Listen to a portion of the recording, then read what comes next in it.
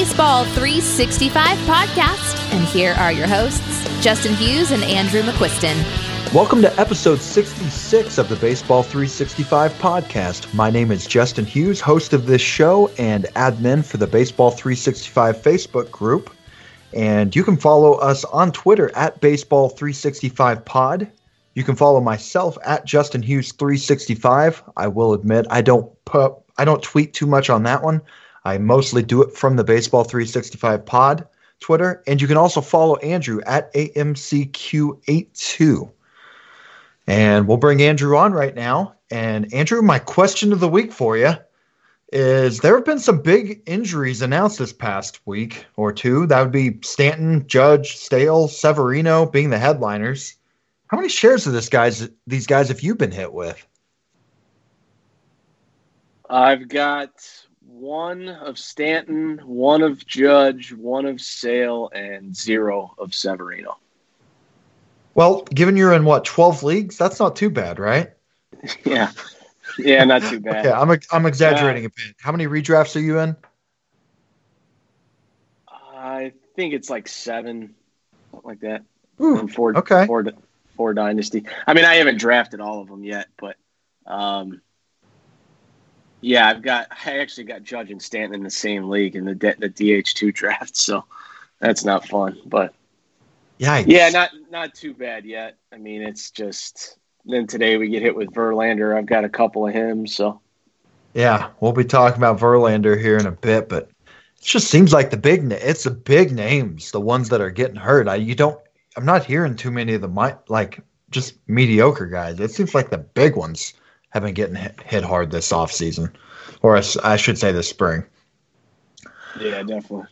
Well, we're part one of the starting pitching preview podcast where Andrew and I are going to be breaking down the NFBC ADP for these pitchers and giving our thoughts on where they're going and who we like, who we dislike. So before we get started on pitching, Andrew, I just thought I'd ask you, what has been your strategy with pitching in redraft leagues this year? Obviously everybody likes to get one of the big aces. I haven't done it too much. I've still got some redrafts left to do, but if it's more of like a back end ace, I like to back them up pretty quick. And I'm pretty comfortable waiting like on my 3-4 starters, because I think after you get past the big guys, there's a lot of guys that are really similar. So I'm kind of just pick your guys out of that next group, and that's kind of how I do it. So trying to get a couple guys early and then just waiting for a little while. Is that sound what you're saying? Yeah. I feel comfortable waiting quite a while actually on my 3 and 4, as long as I feel good about my top 2. So there's more and more industry folks saying that, to where if you can have 2 co-aces, you can that can carry your whole rotation. Especially you could just be streaming guys, 2-start pitchers, and just finding guys on the wire. I do hear a lot of people talking about that right now. Yeah. Next question for you. What round or about how many pitchers going off the board go before you've kind of left your comfort zone if you've not drafted your first starting pitcher yet? I definitely like to get one in the first, I'd say 3 rounds. I'm not real in love with the pitchers in rounds 2 and 3, at least not all of them. I mean, there's a few I like, but I actually feel pretty decent about taking one in round 1, just because I like the bats behind those arms better than going the opposite, in a lot of instances. I mean, it depends, but I haven't been in a spot yet where I've gotten Kohler DeGrom, so hasn't exactly come to fruition, I guess. But yeah, I would say the top 3 rounds. I don't want to wait a real long time. Probably like 12, 13 guys. I mean, my order isn't the exact order that we're going to go through with the ADPs, but somewhere in there where I'm comfortable having my first pitcher. And if it's the back part of that, then I'm backing them up, like I said, with my second guy pretty quick. Yeah, with all my mocks and drafts I've done this offseason, I've been at the back half of the first round in almost all of them. And I've been like you, I've wanted to get the ace first just because I'll take the bat, whatever bat gets to me. I feel a lot better about that than, like you were saying, not loving a lot of these pitchers in round two to where I'd rather get the bat in round two and just get the ace that I know I feel good about. And then just see what's there in rounds 3 and 4. So yeah, we're kind of we're in agreement there.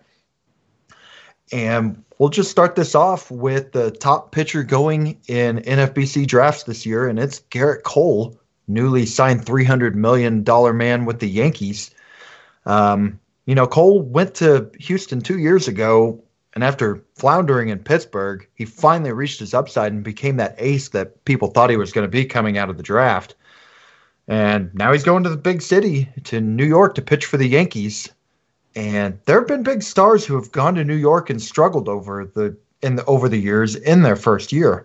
I was just thinking of some of the guys. A-Rod had his share of bumps. Randy Johnson, Stanton just a couple of years ago, but still not quite as – he was still really good, Stanton was, but just not quite as good as many had hoped. And Cole is going there with a $325 million contract, I think.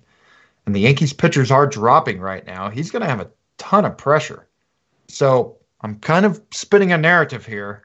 And does any of this narrative I just pointed out give you any pause taking Cole with a pick in the first half of the first round as the first pitcher off the board? No, not at all. There's only a few super aces that I feel like you can count on. He's definitely one of them, probably the best of the bunch. It really, a lot of it's a team construction thing, It's like you could sit here all day and say, who would you take 5 overall or 8 overall or 10 overall? But a lot of it just has to do with what you're taking after that and how you want to set your team up. 16.8% swinging strike rate last year. That's the high. I went back 20 years. The highest in 20 years since the year 2000. Still getting better, durable, great team, obviously. Most strikeouts for a right-handed starter since Nolan Ryan in 1977.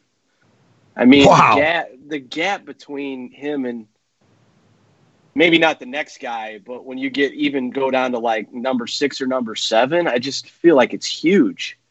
And I'm talking myself more and more into taking – I think if I was drafting today and I had the 4th pick, I'd take Garrett Cole after the top 3 hitters. Man.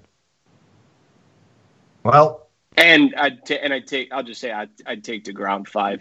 I'm pretty sure I would. It's just the drop off is just so big. You got to have those, the pitching. It's just so important. So I'm comfortable doing that, especially because those. Like we've said, a lot of those bats, I feel like they're very similar. So I'm comfortable doing it with those guys. It's the hard part with pitching, Pitching is so much more volatile with injuries than bats. But on the same note, if you have one of these aces and they stay healthy all year, it's just such an advantage that you get. Yeah. Kind of like it's very similar to running backs in fantasy football in that way. You're dealing with a very risky position, but they're just it's such an advantage having one of those elite guys that you just got to take the chance. So yeah, it's like one of those things. We've talked about it in dynasty leagues. It's like I'm not necessarily saying that I would trade my entire farm system or, a ton of really good players to get one of these guys for the long haul. But in a redraft league, it's just this year and you kind of have to have pitching, it's just I'm getting it as the off season has progressed and I'm kind of learning the player pool more and more as you go and you do more and more drafts. It just is making a lot more sense to me to take these uber elite aces higher and higher. And, if something happens, it happens, but a lot of the bats are just really, really similar guys that I feel like, I've said before, I think a lot of the round 2 hitters are conceivable. They're almost just like they could be first round hitters, a lot of them. It's like there's more than 15 of them. But you get down to even the 10th to the 15th starting pitcher, and you already are having question marks. So I don't know. I get it with these top handful. I don't mind being aggressive on them. And we'll just move on to the guy you said you were taking number 5 possibly overall, and that's Jake DeGrom, the now 2-time Cy Young Award winner, the one the last 2 years. And now he's sitting as the top fantasy pitcher in the National League. At this point, the only negative you can make about DeGrom really doesn't have a lot to do with him, but the team he plays on, and that's that he's just won 21 games over the last 2 years combined. But wins are luck-based. And I guess you just answered my question. DeGrom is your number 2 pitcher, right?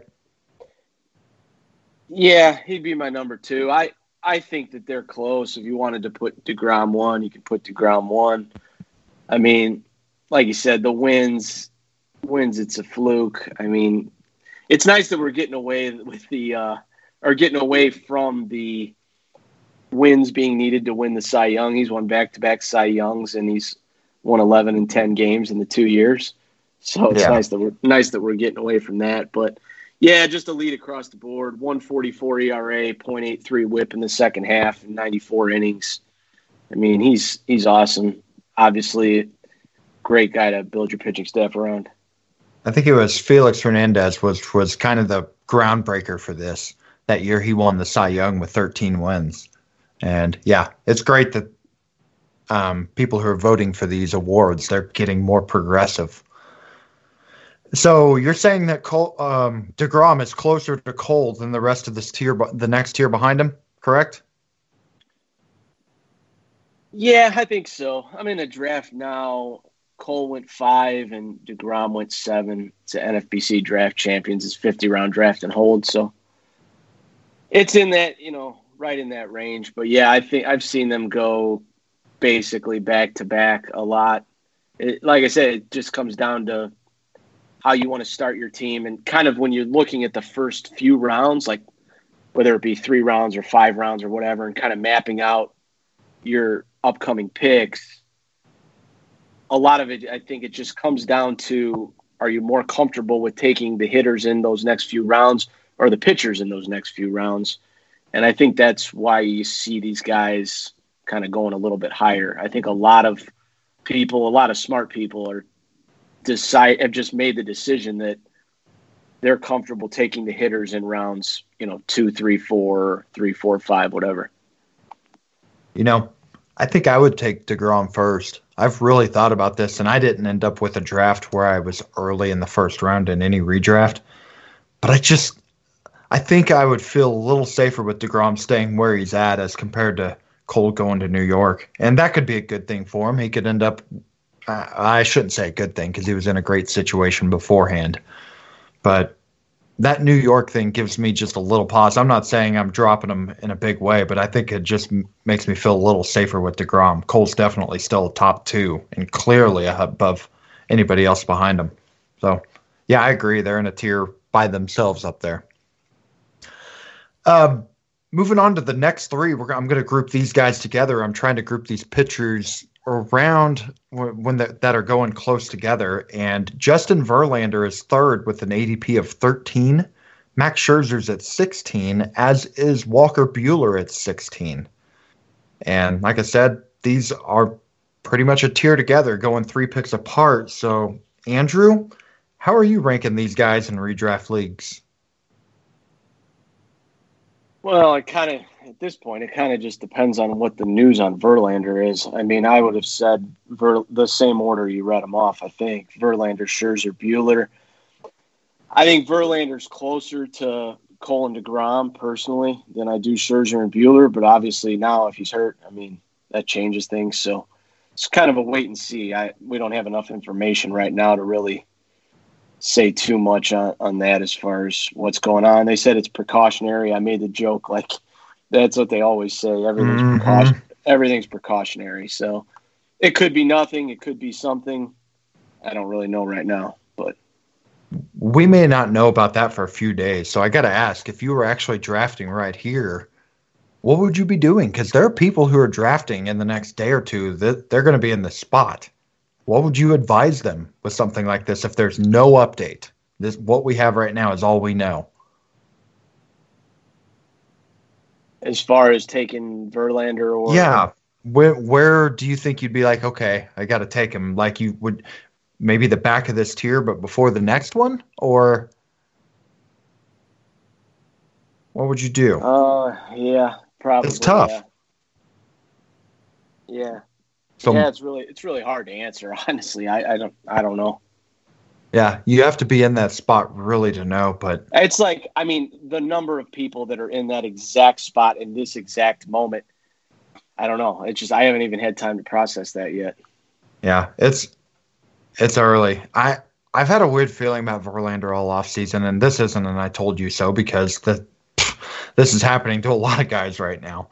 But and I'm not even saying that to you. I'm just saying that in terms of in general, I've had this weird feeling, and I think it's mostly because he was just getting hit around all last year in the playoffs. Getting hit around, I shouldn't say all last year, but he got banged around a few times, and I just wondered if this is going to be the year it falls apart. But I wasn't expecting injury, and I hope he's all right because for baseball, we're just having too many aces dropping right now, and the Astros sure as heck need him. With Cole gone, this would be a huge blow to that team if they were now down to Greinke and McCullers and Urquidy as their top three. That would be horrible for that squad. Yeah, that would change everything. What order would you put these guys in?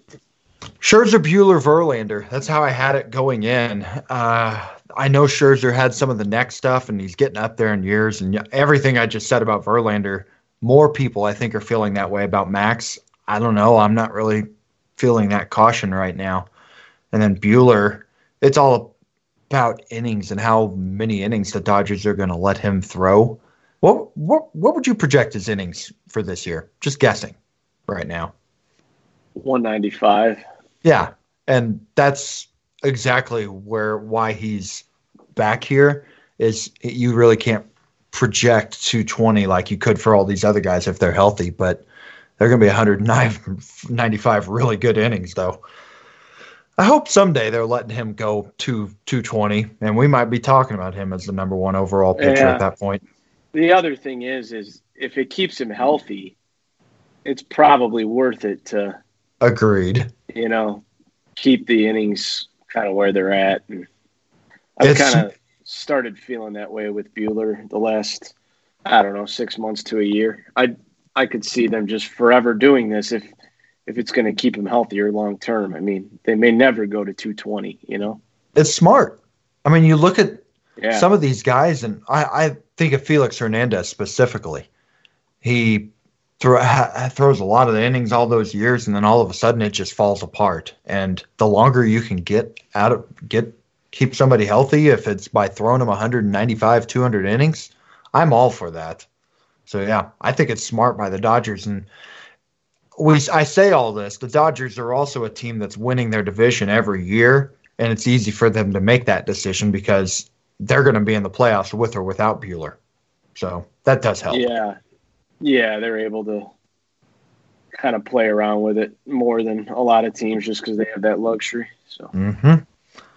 Okay, well, next here we got 6 through 9 here. Jack Flaherty with the Cardinals at 23 overall. Mike Clevinger, who's now hurt and going to be dropping on this list, probably quite a bit lower if I updated this now, but he's 27. Shane Bieber with his teammate is at 28 overall, and Steven Strasburg just under 29th overall. So Clevenger's hurt. The other three are going pretty close together here. Who would you take first out of that group? I think Flaherty and Strasburg are pretty much neck and neck. I think it's really close. I'd probably lean Strasburg, but it's probably the minority. Just one of those things with Strasburg, I just felt like and continue to feel like every single time he's on the mound, he's an ace. I mean, his career numbers are right there with Max Scherzer's, basically the same. And it's been over a long period of time. I just trust him. I know he's an ace. I mean, these other guys like nothing against Flaherty and Bieber, but they've popped up in the last year and a half. Strasburg's been doing this for a decade. Like, I'm just not – I mean, there's people that are, like, kind of leaning on the narrative of him throwing so many innings and last season. And, I mean, obviously he can get hurt, but any of them can get hurt. Like, I don't like using that as – something. I mean, he just threw whatever it was, 245 innings, including the playoffs. And I don't think that because he did that, he's any more likely to get injured. I just don't believe that. So I think him and Flaherty are close. Flaherty definitely does impress me. Bieber, I would have Bieber behind, put it this way, I'm not getting Bieber anywhere. I'd have him behind more guys than he is on like this list, ADP, whatever. Why do you feel that way about Bieber? He's popped up a lot. I'm just not real comfortable with him. His fastball isn't good, and I just like guys who play off the fastball. Average exit velocity and his hard hit percentage were both bottom 5% in the league. And I do think that he'll have a lot of volume, like he'll pitch a lot of innings. Probably he'll get a lot of strikeouts, but I don't know. I feel like some of these other guys I'm just more comfortable with, and I think this is kind of, you're putting everything into just what he did last season. Like, this is it. He's a super ace, and I'm not really totally convinced of that. So, yeah, in a way, he's, like you just said, with the not having a big fastball, command control guy. And I think he is better than the comp I'm about to give. But Dallas Keuchel, I remember him having that great year in 2015 where he was a 20-game winner, had Cy Young Award votes, control guy. And then all of a sudden, you know, he wasn't hitting his spots as well the next year. And Keuchel was throwing 88, 89. Bieber's still throwing in the low 90s at least. But it feels like last year everything went right, and it's hard to project that. So I'm in agreement with you. I asked the question in a way where it seemed like I was not in agreement, but yeah, I have not been touching Bieber in drafts at his price. I think Bieber's really good. I mean, don't get me wrong. Yeah. It's just we're talking about the second round. You know, it's like, and this is another reason him and a couple of these other guys are another reason I would just rather take Cole or DeGrom in the first and not have to deal already this early in the draft with a few of these guys that I'm just not comfortable taking this high. I would probably take Shane Bieber in like round 4, round 5, but that's not going to get him this year, and that's fine. So Flaherty, he's a middle second round pick here, and he is a guy I know we both liked a year ago at this point, but on the same note, he's only coming off of pretty much a half of a year of pitching like an ace. He was not good in the first half last year. Not that great, I should say. So what's your comfort level with him? Well, it's kind of one of those things with Flaherty. I didn't feel like if we'd have had this conversation in November, I would have probably said I wasn't comfortable with it. I probably did say that. But you also start looking at all these names, and it's like Clevenger's hurt. I just said what I said. I just said what I said on Bieber. Snell's having elbow issues. Sale's hurt. I mean, you can go down to get somebody even further. It's like, who are you going to put there? You got to put somebody there. Mm-hmm. So, I mean, I don't think there's probably a bunch of profit potential taking Jack Flaherty in round 2, but you don't have to absolutely win on every pick. You know, breaking even is fine, and I think Flaherty's a stud. I kind of always have. I'm a little surprised he's gotten to this level, but I believe in it for the most part. So I'm more comfortable than I was a couple months ago, I'd say, taking him in this area. Yeah. Okay. Well, number 10 and 11 pitchers on this board are very interesting names. I'll just list them off, and then we're going to go into them both. Blake Snell with the Rays at 34 overall, and Chris Sale at 36. And this is before a lot of drafts the last few days where he has tumbled. Originally, I was going to ask you about these two and which one you felt would rebound better after struggles with performance and injuries last year. But we'll start with Sale here. Now he has elbow problems and has been sent. He has sent an MRI to Dr. James Andrews. Then he had a second opinion and a third opinion with a doctor. And after the third visit, it's being said he's not having Tommy John surgery at this time. Some are having a sigh of relief here, and I'm not sure I am personally. He had to go get 3 different doctors to look at him before he came to this decision, and that leads me to believe that he didn't like the first report or 2. I'm personally really skeptical if we see him pitch this year. What are your thoughts on where Sale right now? It's just kind of a wait and see type of thing. I think I read with no setbacks. They think he could be back in May. I think at this point, you kind of have to just, anything you get from Sale, you just kind of have to be happy with. I took him in early round 3 with Strasburg. So I had the second pick in TGFBI. I had the second pick, took Trout, and then took Strasburg and Sale, and I was loving it, honestly. I mean, until all this news came down. I know there's high risk with Sale, but in an overall competition, I mean, I know it's hard to remember right now, but let's just realize that there was some risk already baked into Sale's price. I mean, if Chris Sale was completely healthy before all of this, he's going at like the wheel where Walker Buehler is. He's not going in round 3. So I feel like there's been a lot of people taking victory laps. Like I told you so, Chris Sale's hurt, and that's fine. It's kind of annoying to me. And like I said, I only have him in 1 league, but I mean, it's like, do we want a stud like this injured? I mean, I don't think anybody does. I definitely know I don't.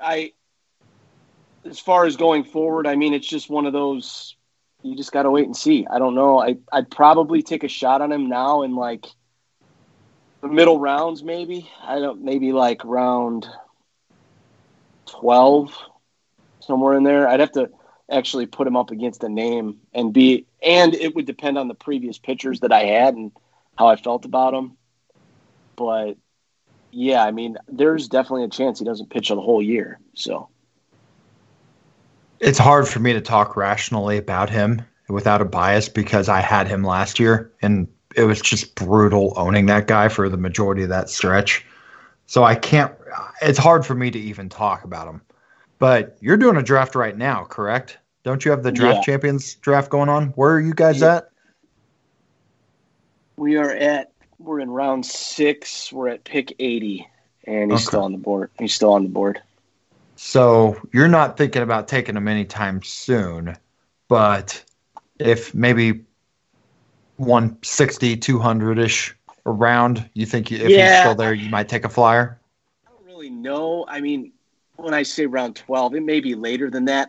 There's no precedent for this. It's not like there's so many drafts that you do or, you look, where is this guy going roughly? And, I mean, it's really hard because typically people are basing it off of projections and, taking a look at ADP to get a gauge of where people are taking guys. There's no data with this Chris Sale stuff because it's all fluid and happening in the moment. So it probably will be one of those things where in this draft, it's just like you're looking at the board and you feel comfortable doing it, but it's probably going to be a while. I mean, I don't expect him to go anytime soon. There's a lot of question marks, especially now. I mean, it's hard to say until we get more news. I mean, I feel like we'll get more in the next week or 2, but until you get that, I mean, he's definitely going to miss a chunk of time, and there was questions beforehand. So if there's a setback, I mean, yeah, he could miss the whole year. I'm scared we don't hear much of anything between now and opening day now because he's shut down and healing with this whatever's going on. I'm worried we don't hear hardly anything other than maybe he's feeling a little better and doing some throwing on the side there. Actually, I don't even think that'll happen until April. I'm going to just try to throw one at you here. I scrolled down on my notes at these pitchers, and I know that you've taken Kershaw and you have taken Yu Darvish in this draft so far, correct? Yeah. Okay. Let's say you have not taken another pitcher again until let's say around round 12. So we're pick 180 or so. And the top pitcher on your board right now is David Price. Could you see yourself taking Sale or David Price, one or the other? Let's say you have not taken another pitcher in all this time. David Price, 100%. I agree. I'm not going to keep doing this to you, a bunch of them, but I wanted to just throw a name around there and see what you would say. The thing is I'll have my third pitcher before that. Okay. And I think Price is going too low, like with this, because since he went to the Dodgers and stuff, I think it's going up. So it's a combination of that stuff. But that's why I picked Price. I knew you liked him at that price, and we'll talk about him later on. But that's exactly why I threw him in there, as I knew you liked him. Yeah, I don't even actually. I could even be off quite a bit. I don't know exactly where I would take him. It would definitely be after David Price, though. Okay. Well, we'll move on to Blake Snell, the other guy of this group of two here. And he had an ERA north of 4 and missed the second half of the season last year. And then we fast forward to a week ago, and he had a cortisone shot in his left elbow, albeit it was the opposite side of the elbow from the UCL. So he's, I think, supposed to be throwing or maybe even pitching in a game this early this next upcoming week. But I'll admit, I went into this year thinking he would rebound and be really good this year. But despite that, an ADP of 34 does not feel like enough of a discount for me to feel I can invest in this guy. What do you think? Yeah, I'm not.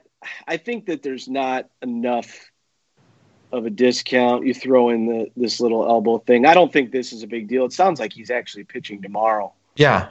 So it could wind up being nothing. I think around here is fine. Who would you take between Blake Snell and Shane Bieber?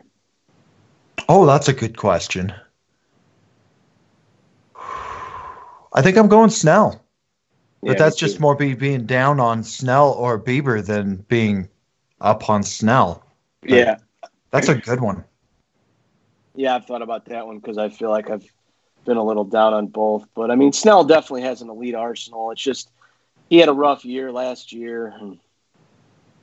See if he bounces back. But it's kind of – I think it's about the right range. I think there's a few guys that I would maybe – or at least a couple guys maybe that I would take ahead of him that are lower, but then a couple guys that are higher that I would take below him. So I think it's about right. I haven't gotten him anywhere, and I'm not, like, prioritizing it. But I would probably draft him if it kind of fit right, third round, like early to mid-third round, and I didn't have a pitcher. I could see myself taking him. Well, yeah, as I'm looking at this next tier below, I could see myself taking a couple of these arms ahead of Snell. And we'll take a quick break here, and then we'll come back and talk about these 6 pitchers, and I'll mention the ones I'd take ahead of Snell from that.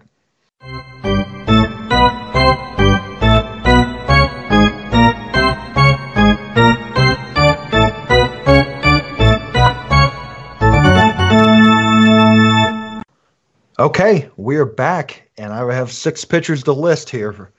First off, we got Luis Castillo, who had the great first half, really great season last year, but an incredible first half with the Reds at 43 overall. Patrick Corbin with the Washington Nationals at 46. Lucas Giolito with the White Sox at 50. Aaron Nola with the Phillies at 54.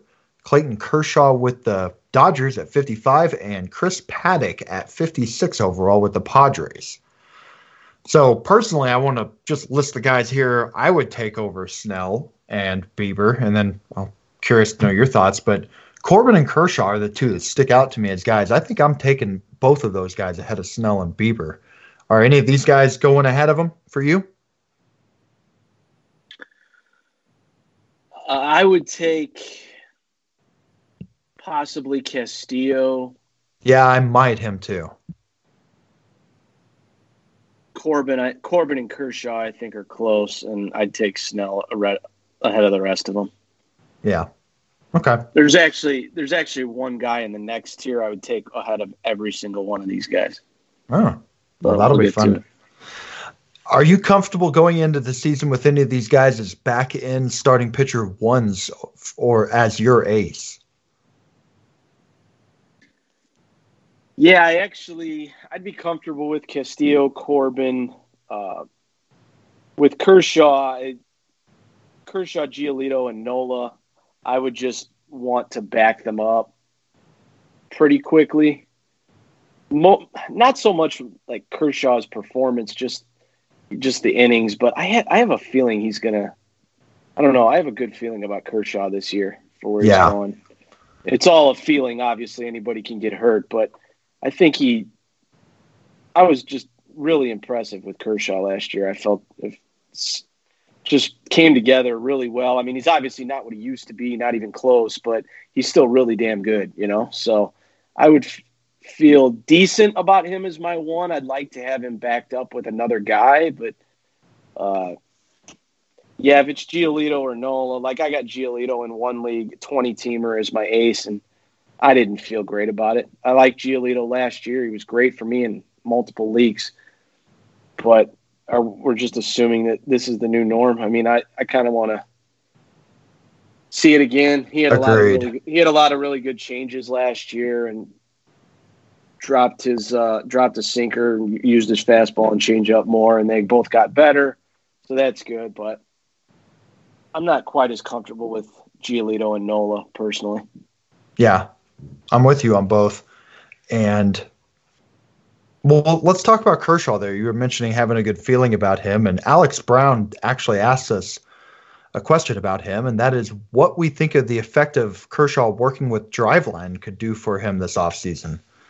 And I've always viewed Kershaw as a pretty smart guy, so getting more information sure does intrigue me personally. Do you think this is this part of the reason you're intrigued by him and having a good feeling, or not really much of a factor for you? Maybe a little bit. I feel like it. You wonder if it maybe could help bring back his velocity. I think I heard something where his velocity was a tick up. Maybe that was somebody else. I can't remember. I think I heard the same. Yeah, which obviously, I mean, that's huge. I mean, I think he can work in the low 90s and still be a really good pitcher. But obviously, if he got any of it back, I mean, that would be huge. One thing with Corbin, kind of a floor pick, but last 2 years, top 15 starter, the only guys that have done that both years, Cole, DeGrom, Scherzer, Verlander. So obviously that's awesome. And with Castillo, it's so different because he actually throws his changeup. Last year, threw his changeup more than his fastball. Throws it a third of the time, almost a third of the time. Second most used changeup in the league. 199 opposing slugging percentage against his changeup. Just completely unhittable. Probably the best changeup in the league. Mm-hmm. So, yeah, these guys are interesting. Paddock, I'm pretty much out on. But that was what I was ready to ask you about, because you were in on him last year, but that was also with a really cheap price. And this year, now it's a heavy price. You're talking the fourth round. You're taking him as probably a high-end, like a high-end starting pitcher too here.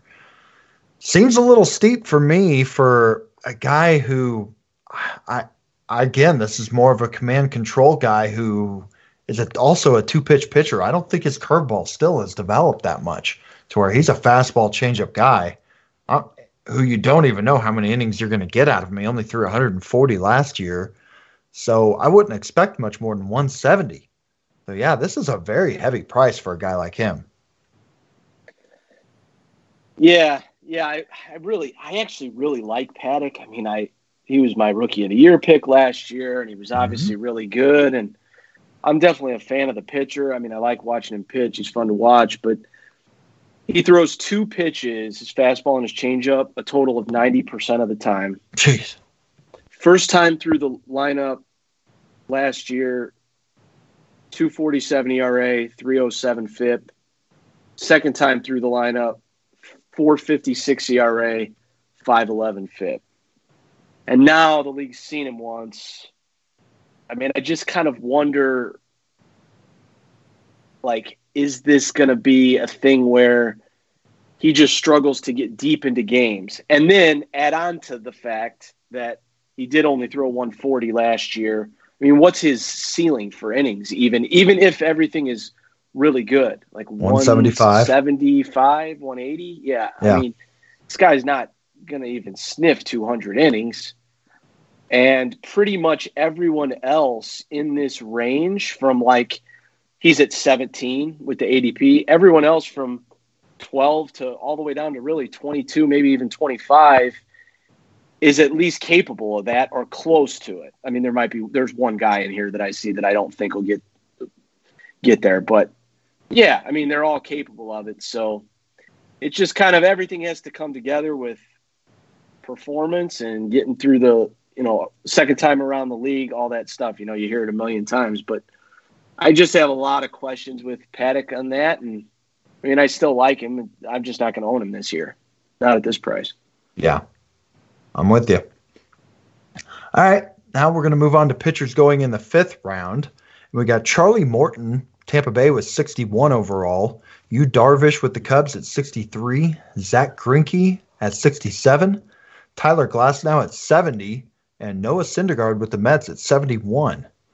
So we got an intriguing list of guys here to take as a solid number 2. And Andrew, you were just mentioning one of these guys further down. You'd take ahead of everybody the tier above and even the tier above that. Which guy is that? Darvish. I've done a lot of studying with Darvish this offseason. Early in the offseason, I remember I was kind of like, wow, he's going here. And it threw me off a little bit, and I dug a little bit more into him. And I would take I probably, on my personal list, I think I would have Darvish like 9 or 10. I think he's like right there for me with like Luis Castillo and Clevinger.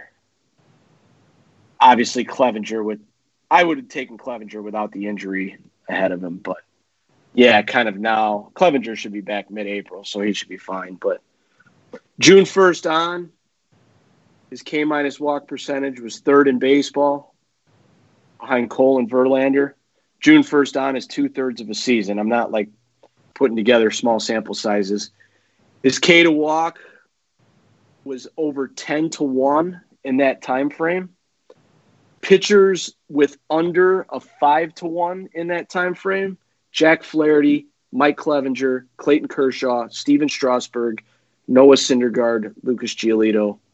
Since he entered the league in 2012, he's 3rd among active starting pitchers in K rate behind Scherzer and Sale. It's just kind of a combination of, I think he's going to get a ton of Ks. I think he's going to get a ton of innings and the whip and everything. I think he's an ace, like a low-end ace probably. And at 19 off the board among starters, I just don't understand at all why you would take Chris Paddock ahead of Yu Darvish. Doesn't make any sense to me. No, it's funny. I remember a year ago as we were doing this podcast, and Darvish, I think, was a starting pitcher 4 in ranks or something like that. And the thing we were saying was, we don't doubt the skills. The question is, can he stay healthy? And what was interesting is in the first half of last year, he was healthy, and he was pitching, and he was pitching horribly. I remember when you and I went and saw the Cubs-Cardinals game in May, I think it was, he looked lost. Walking everybody, balls going to the backstop. And it wasn't long after that it seemed like things clicked, and he was right there with some of these other guys like Flaherty as the best pitcher in the game in the second half. And now we go into this year, and yeah, I'm with you on him. I didn't get any shares. Wish I had, because I definitely agree that he can have a dynamite season. And again, I just think it goes back to hopefully he stays healthy. And really, he's thrown 178 innings in 2 of the last 3 years. If he can do that, yeah, I think you're going to get a real good bargain there. Yeah, the thing with Darvish too, it's like for the first, I think it was up till right around Memorial Day was when it turned around, but the first part of the season last year he was bad, and then like you said, and then he took off and he was great. The whole rest of the season, he was absolutely great. Elite ace. I mean, he was for those 4 months. I mean, he was arguably the best pitcher in the NL. And it's like, if you think that he's going to be the previous version that was bad in April and May, then obviously you're not taking him here. But what is the reasoning that would happen? Like, I don't really get why he would just go from the guy from June 1st on back to the guy that he was before that, especially when you factor in that it's not like this came out of nowhere. I mean, we've seen Yu Darvish be a top of the line starter before too. So kind of add all that up, and some are probably saying I'm a homer, but I definitely would take Darvish higher than this. I like Greinke too. I haven't gotten any Greinke. I think Greinke's a solid pick here. Glasnow, a lot of upside, kind of the same with Syndergaard. Morton, solid. I like this tier, actually. I mean, it's just one of those where if these guys are your top starter, you probably want to get another one that's at least in or close to this group. I mean, like you had mentioned a little bit earlier, but I'm in a draft now, 3-4 turn. I didn't take a starter in the top 2, and in the first 2 rounds. And I took Darvish and Kershaw back to back. So love it. Yeah, just something like that where, if you're not getting one of those top end guys, you might want to move a little quicker on your second. But if people think you're a homer now, wait till we get to Kyle Hendricks. That's all I got to say. Okay, let's move on. Other guys on this list. We got Morton, who is going to retire this year. And he, a year ago, going back again, I was wondering how he was going to do outside of Houston, where he hit his elite skills, and he showed them again. And I ended up getting a share in one of my last drafts and really liking him at this price, too, in terms of a pitch to grab. But Greinke, Glasnow, Syndergaard, any thoughts on any of those 3 guys? Or more, if you want to back up. I really like Glasnow's upside.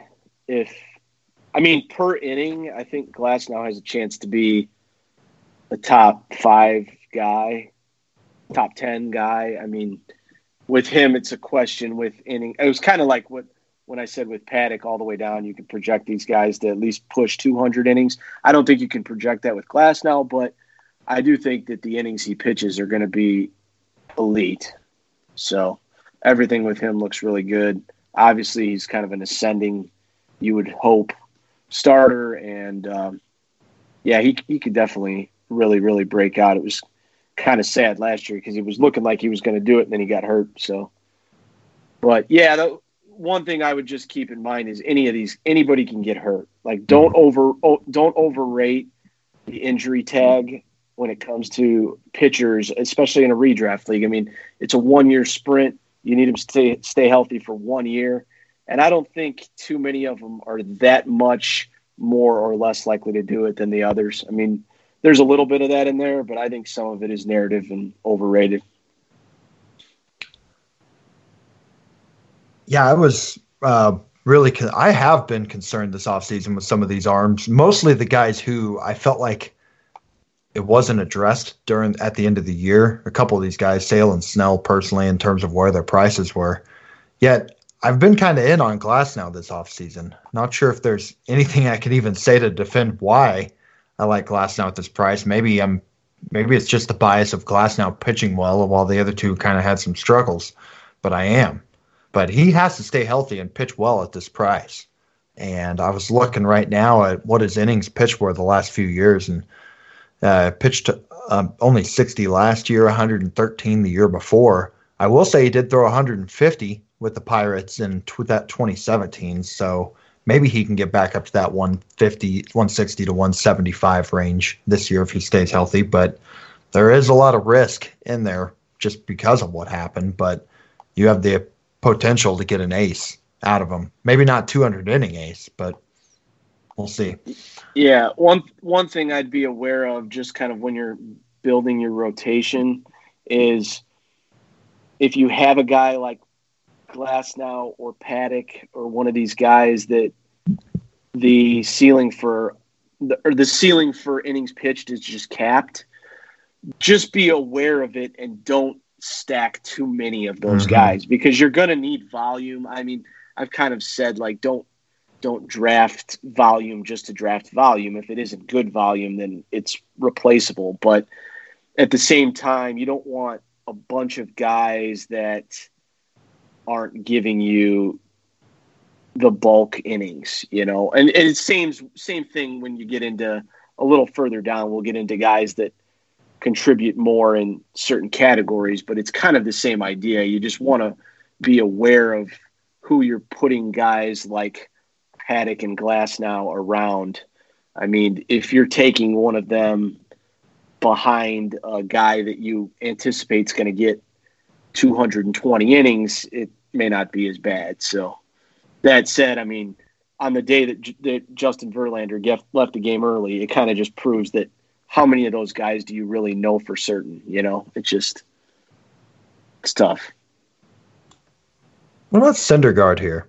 5th round, guy who the last couple years, ever since he had that biceps injury, I think it was in 2017, he's not been great. He's just been all right. I mean, his year in 2018 was solid but only 154 innings. Last year he's threw 197, so he stayed healthy for pretty much the whole year. But 4.28 ERA, just right at a strikeout per 9. Not walking many guys, so some people could say he was unlucky. But then again, when you get into the StatCast data on this guy, his spin rate, I remember hearing this last year, is one of the lowest in the league. So he's just making it off of velocity. What are your thoughts on Syndergaard, the pitcher, in terms of value? I think it's about right here. I think that, you know, he's basically being drafted as a number 2. And I mean, I still think that there's ace upside in there, but it just kind of feels like his career to this point has been a letdown, and it's still been good. I mean, his numbers are still good. It's more just innings based. I mean, it's this big 6'6", 240 hulking man that you expect to be extremely durable. You know what I'm saying? Like, it's the perfect body size and all that. And then it's like you look at these innings pitched and it's 150, 183, 30, 154, 197 last year is good, but I don't know. I just feel like it's been kind of a letdown overall. I still think that if you pair him with a ace you feel real good about, maybe he's that, and you've got your 2 aces. But I don't know. I'm kind of just middle of the road with Syndergaard this year because I kind of see both sides of it. I've always kind of been on the higher end, but I'm kind of dialing it down this year a little bit with him. But maybe this is the year he explodes. I've had a weird feeling that it might. It's not been enough to get me to draft him anywhere. I do have him in Rotomasters too, and maybe it's just hopeful thinking on my part. I don't know. I just had a little bit of a feeling, but we'll see. I'm probably going to be disappointed again this year. But do you remember who I traded to acquire Syndergaard straight up 3 years ago in that Dynasty League? Not offhand, no, but I know it was probably a big name. It was some rookie who had just come up and had 2 hot weeks. Named Cody Bellinger. Yeah, I was waiting for that one. Yeah, I wish I could have that one back. Okay, well, let's move on to this next tier here. We got three guys here right together, and that would be Trevor Bauer with the Reds at 81, Brandon Woodruff with the Brewers at 85, and Jose Berrios at 86 overall. So these 3 pitchers personally feel very different. Bauer pitched at a high level just a few years ago, but he gave up a ton of home runs last year. Woodruff had a really good breakout season, but doesn't have the track record yet. And Berrios has been solid for 3 seasons in a row, but not spectacular. So how would you rank these 3 guys? I'm probably not getting these guys in redraft leagues, but I would probably rank them Woodruff Bauer, Berrios. If I had to rank them. That's exactly how I'd have them. Yeah, typically I think the reason, just how I said I probably won't get them, is I usually try and have two before I get to here. Mm-hmm. And once I have two, I feel like I can wait quite a while till I get my third and fourth. Quite a while, actually. I'm kind of scrolling down, and there's a lot of, I think, starting here and moving down, there's a lot of similar guys that you can at least envision being number two type starters. Not that they all will, but that you could see, you can kind of squint and see it. I just think it's a very large tier, and these guys are kind of being drafted on the higher end of that tier, and I don't think that they're really much more special than some of the guys going further down. So I think that's why I'm not really drafting these guys, but it doesn't mean they're bad or anything. You got to have somebody here, and maybe it's validated that they're the ones, but just kind of how I view the tiers as they stack up, when I'm going through a draft. So for starters, I agree. I haven't drafted anybody from this tier, and it's been the same thing. I've taken two pitchers by now and also waited.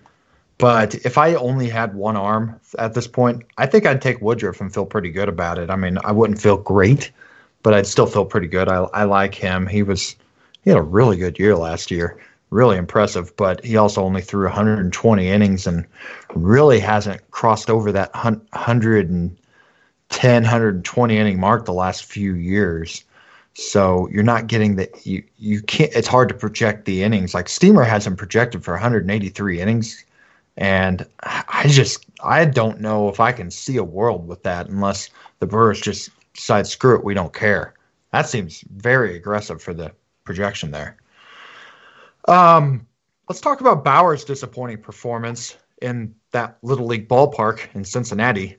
Last year, you talked up Chris Archer to me, saying that, at his price, I should say, but saying that with the strikeouts, even though the ERA was bad in 2018, he was the 35th best pitcher, and there was room for upside. And, well, that didn't work out, and I'm not casting stones there. I thought it was good logic. No one expected things to go that bad with him last year. So, moving back to Bauer, is this a similar thought process on why people should take him here? Even if he has a 4+ ERA, he could still be a top 30 pitcher for the strikeouts with room to be an ace. Yeah.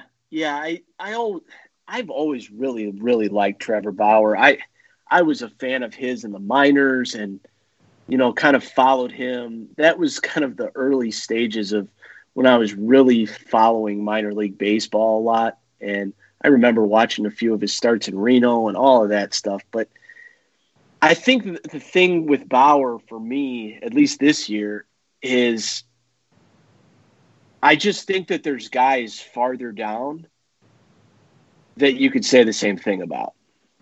And I definitely have one in mind. We're not going to get to him tonight probably, but it's Robbie Ray. And I'm not saying that Robbie Ray ratio-wise is probably going to help like Bauer is, but Robbie Ray is also going at 153 overall. Bauer's going at 81.